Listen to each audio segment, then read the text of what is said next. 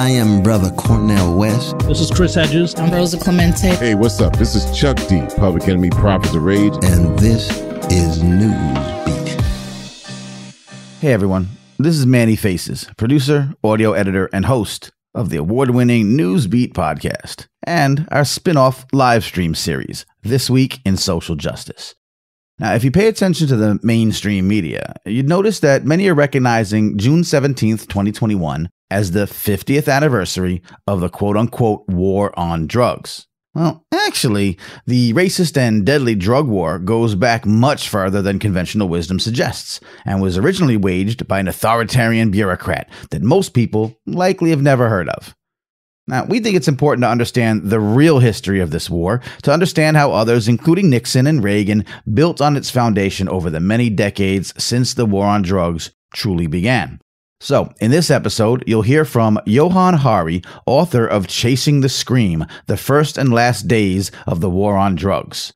Maya Solovitz, author of Unbroken Brain, A Revolutionary New Way of Understanding Addiction. Alex Claremont, a prison reform activist.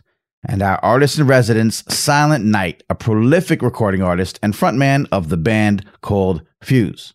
Now, it's a compelling, informative, and in many ways, heartbreaking breakdown of the true origins of the war on drugs and the continuing negative effects it's had on our nation. Now, longtime listeners will recognize this is an early episode, but we're bringing it back for some of the newbies. Either way, it's always worth a listen. Check it out. This is The True Origins of the War on Drugs.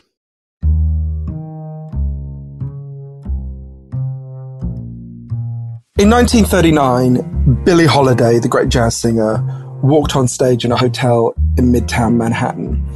She wasn't even allowed to walk through the front door because she was African American. She had to go through they made her go through the service elevator. And that night, for the first time, she sang a song.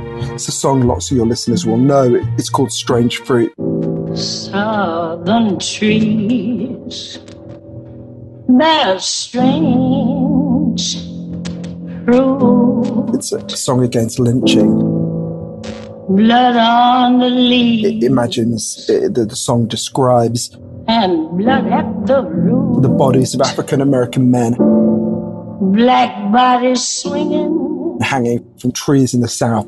In the southern breeze. She describes that as the strange fruit hanging. The strange fruit of the South. From the poplar trees. Her goddaughter, Lorraine Feather, said to me, "You got to understand how challenging this was. For an African-American woman to stand up in front of a white audience and sing a song against lynching was unheard of." And that night, Billie Holiday received a warning from the Federal Bureau of Narcotics, who were the federal agency in charge of enforcing the drug laws. And they basically said, stop singing this song. And if you want to understand where the war on drugs begins and why it continues, I think this moment in American history is really important. Strange fruit hanging from the poplar trees by the same who bringing in the poppy seeds. Yet they blame you, call it an atrocity. You a scapegoat, you ain't make the policies. See the bigger picture, the rich are getting richer. You slanging on the corner, but who's the real slinger and who's the real pitcher? Who you point the finger? Think you know the story, but really just the gist of. Let that one linger. It's not just unfortunate that the victims of this war are disproportionate. It's not some innocent mistake how they enforcing it. Then treat the symptom but never the cause of it. Then they got the gall to say slavery was so long ago. We need to move on so we can be level C. But if the human being who wrote the law is racist, what you think that law itself gonna be? So the man who's responsible for this warning to Billie Holiday is a man called Harry Anslinger, who is probably the most influential person who no one's ever heard of. He's the man who invents the modern war on drugs way before Nixon, way before Reagan. He's the first person who's using the phrase war on drugs way back in the 1930s.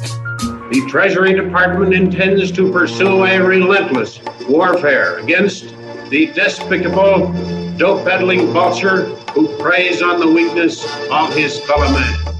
To understand him, you have to understand who he was. He was a government bureaucrat, and he takes over the Department of Prohibition just as alcohol prohibition is ending. So he's inherited this big government bureaucracy, this enormous government bureaucracy that's about to be put out of business.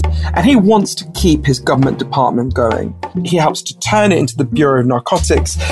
And he builds the new purpose for his department around the two intense hatreds that he has.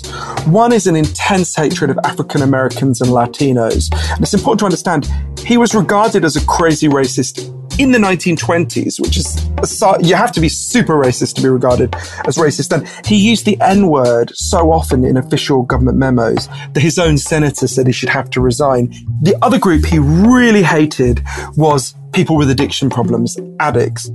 He believed that addicts were like lepers. They had to be quarantined. They had to be cut off from the rest of the society, or they would spread. They were contagious, he said. So as Anslinger is building what he is the first person to call the war against drugs, the only drugs that were banned in the United States were heroin and cocaine. And you couldn't build a very big department around a war on heroin and cocaine. They were very minority tastes in the United States. And one of the things Harry Anslinger does is he radically changes his position on marijuana. Up till the early 1930s, Anslinger had said cannabis was not a dangerous drug, we shouldn't ban it, and he suddenly changes course. He announces that cannabis is the most dangerous drug in the world.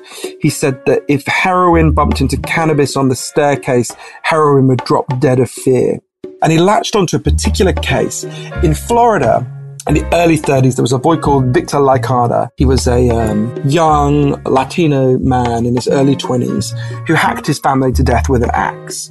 And Anslinger, with the help of Hearst News, which was the kind of Fox News of the day, announces, this is what will happen if you smoke cannabis. You will hack your family to death with an axe. You might think I'm joking, because it's literally what he says. He says that cannabis makes people murderous, it makes them delirious, it makes them think time has slowed down. Time has slowed down, so a single second seems to last 1,000 years. He writes 30 leading scientists to say, what are the dangers of cannabis? 29 of them write back and say, as far as we know, this isn't a significantly dangerous drug. And one writes back and says, yeah, it's really bad. That's the only one he quotes. That's the only Harry one he quotes. J. Anslinger, Commissioner of the Federal Bureau of Narcotics. He's the inventor of modern drug prohibition. He was unusually gifted at channeling the fears and hysterias of American society at that time. He's also influential in imposing this on the rest of the world. It's easy to forget this now, but drugs were legal in most of the world when Harry Anslinger arrives in office, and cannabis was legal in the United States. Anslinger has promised that once you ban these drugs, they'll disappear, they'll be got rid of, your addiction will be a distant memory. Now, of course, the drugs don't disappear, obviously. So Anslinger needs to invent a new reason why this has happened. And he says, well, it's the Latinos, it's the Mexicans, it's Latin America, and the Chinese. In fact, he says they are doing it as part of an orchestrated communist conspiracy to weaken the United States. And he particularly says, in words that are uncannily similar to what Donald Trump and Jeff Sessions say now, that the United States has a drug problem because of Latinos flooding the country with drugs. When Mexico sends its people, they're not sending their best. They're sending people that have lots of problems. They're bringing drugs, they're bringing crime, they're rapists. Psychologically, politically, morally, we need to say, as Nancy Reagan said, just say no. Don't do it. There's no excuse for this. It's not recreational. It can be destructive, and it consistently is destructive. Lives are at stake, and we're not going to worry about being fashionable. And we're already seeing the death and destruction that results from the prevalence of drugs in America, and the argument's not going to be that hard to win in the months to come. Well, it could be Harry Anslinger speaking. He quotes Nancy Reagan's Just Say No. For the sake of our children, I implore each of you to be unyielding and inflexible in your opposition to drugs. Our young people are helping us lead the way. Not long ago in Oakland, California, I was asked by a group of children what to do if they were offered drugs. And I answered, just say no. Just say no. Who's standing there with her is that poor young woman who starred in Different Strokes, who in fact dies of an overdose not long after. Gives you some sense of how well the Just Say No campaign worked. A study found that kids who went through the Just Say No program were in fact slightly more likely to develop drug problems than kids who didn't. It's a ridiculous message. It's based on a misunderstanding about what addiction is. How we supposed to take them serious with a message so ridiculous, either purposely malicious or just delirious? Just say no, they don't understand addiction. Or they do, but just more focus on the pigment. Before Bush, before Reagan, before Nixon, when Harry Anslinger got in his position, they were throwing black and brown folks in prison. We still fighting the same war, that's sickening. And no coincidence when it's all cemented. Right after the ban of alcohol ended, now enter the reefer madness. How they could keep the balance, how they gon' keep the money coming in, the fear implanted, and act like packed jails equal treatment. Like it's a smart way to keep people clean when the fact is really it's nothing close to. The plan doesn't work, or it works how it's supposed to. The history of our drug laws is a history of racist panics. People believe that it makes black people impervious to bullets. Black men rape white women, want to seduce white women. Chinese railroad workers, they were going to use this drug to seduce or rape white women. Mexicans and jazz musicians, they're going to sleep with white women. It's all about fear of people taking white women.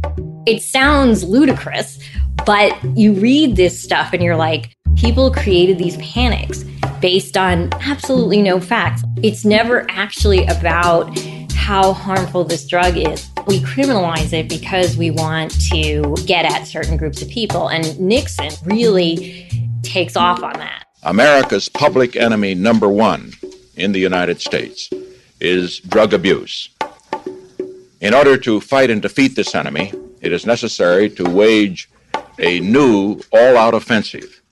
And this is part of the Southern strategy, this Republican idea that we can win over these racist Democrats by appealing to their racism. And we can get the South if we just sort of covertly say things like inner city crime and evil hippies, and we can get those voters over to our side by cracking down on crime. And that's a code for cracking down on people of color. And that strategy is admitted. So John Ehrlichman was one of the henchmen for Richard Nixon. In his own words, he says, the Nixon campaign in 1968 and the Nixon White House after that had two enemies, the anti-war left and black people. You understand what I'm saying? We knew we couldn't make it illegal to be either against the war or black, but by getting the public to associate the hippies with marijuana and blacks with heroin, and then criminalizing both heavily, we could disrupt those communities. Then when President Reagan comes into office, you have the second big wave of this drug war. Leading medical researchers are coming to the conclusion that marijuana, pot, grass, whatever you want to call it, is probably the most dangerous drug in the United States. And the Democrats just buy right into this, and they end up sort of fighting with each other about who can be more tough on crime because they're tired of losing elections. And you get this just escalation. And in the Bush years in the 90s, like if you tried to say anything like criminal penalties for drugs clearly don't work, you were like a traitor in the drug war. The media just bought right into all this stuff. And all of these panics cannot happen without complicity of the media. The fact that the U.S. has 1/5 of the world's population and 20% of the world's prisoners, I think is directly connected to what's been happening the last 40 years. If you look at the United States of America, or even just the world, in its approach to drugs and its approach to imprisonment, it seems really strange.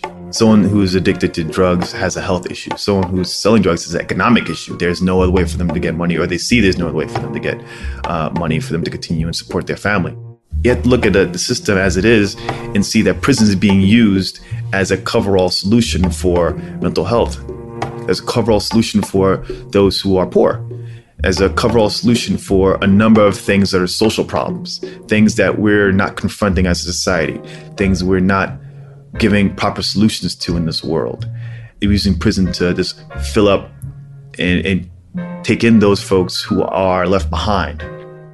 The war on drugs is a huge part of mass incarceration. It's one of the reasons why we had this ballooning in the 70s, why we continued growing the prison population in the 80s under Reagan, and why it grew even further under Clinton. We are still living in Harry Anslinger's drug war. We are living with all the bans he introduced. We are living with the racist prejudices that he absolutely fused with the drug war. The man who stalks and plays a role in Billie Holiday's death because he cannot tolerate an African-American woman singing a song against white supremacy created this war, and all of those prejudices still animate it.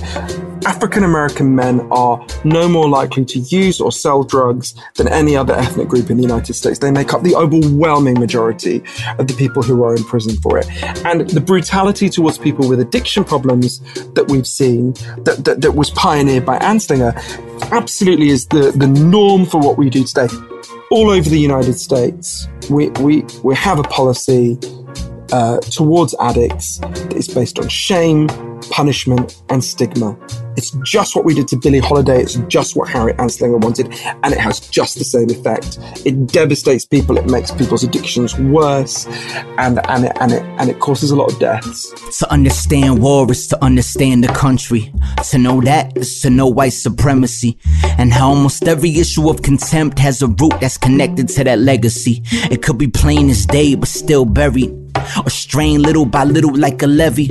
As hypocritical as it is deadly, tighter the squeeze for the blacker the berry. Almost a century fighting this so-called war on people of color, on the working poor, on people that's weak, on people that's sick, on people that need help, not a quick fix. They show Lady Day this was a man's world, and well, message received.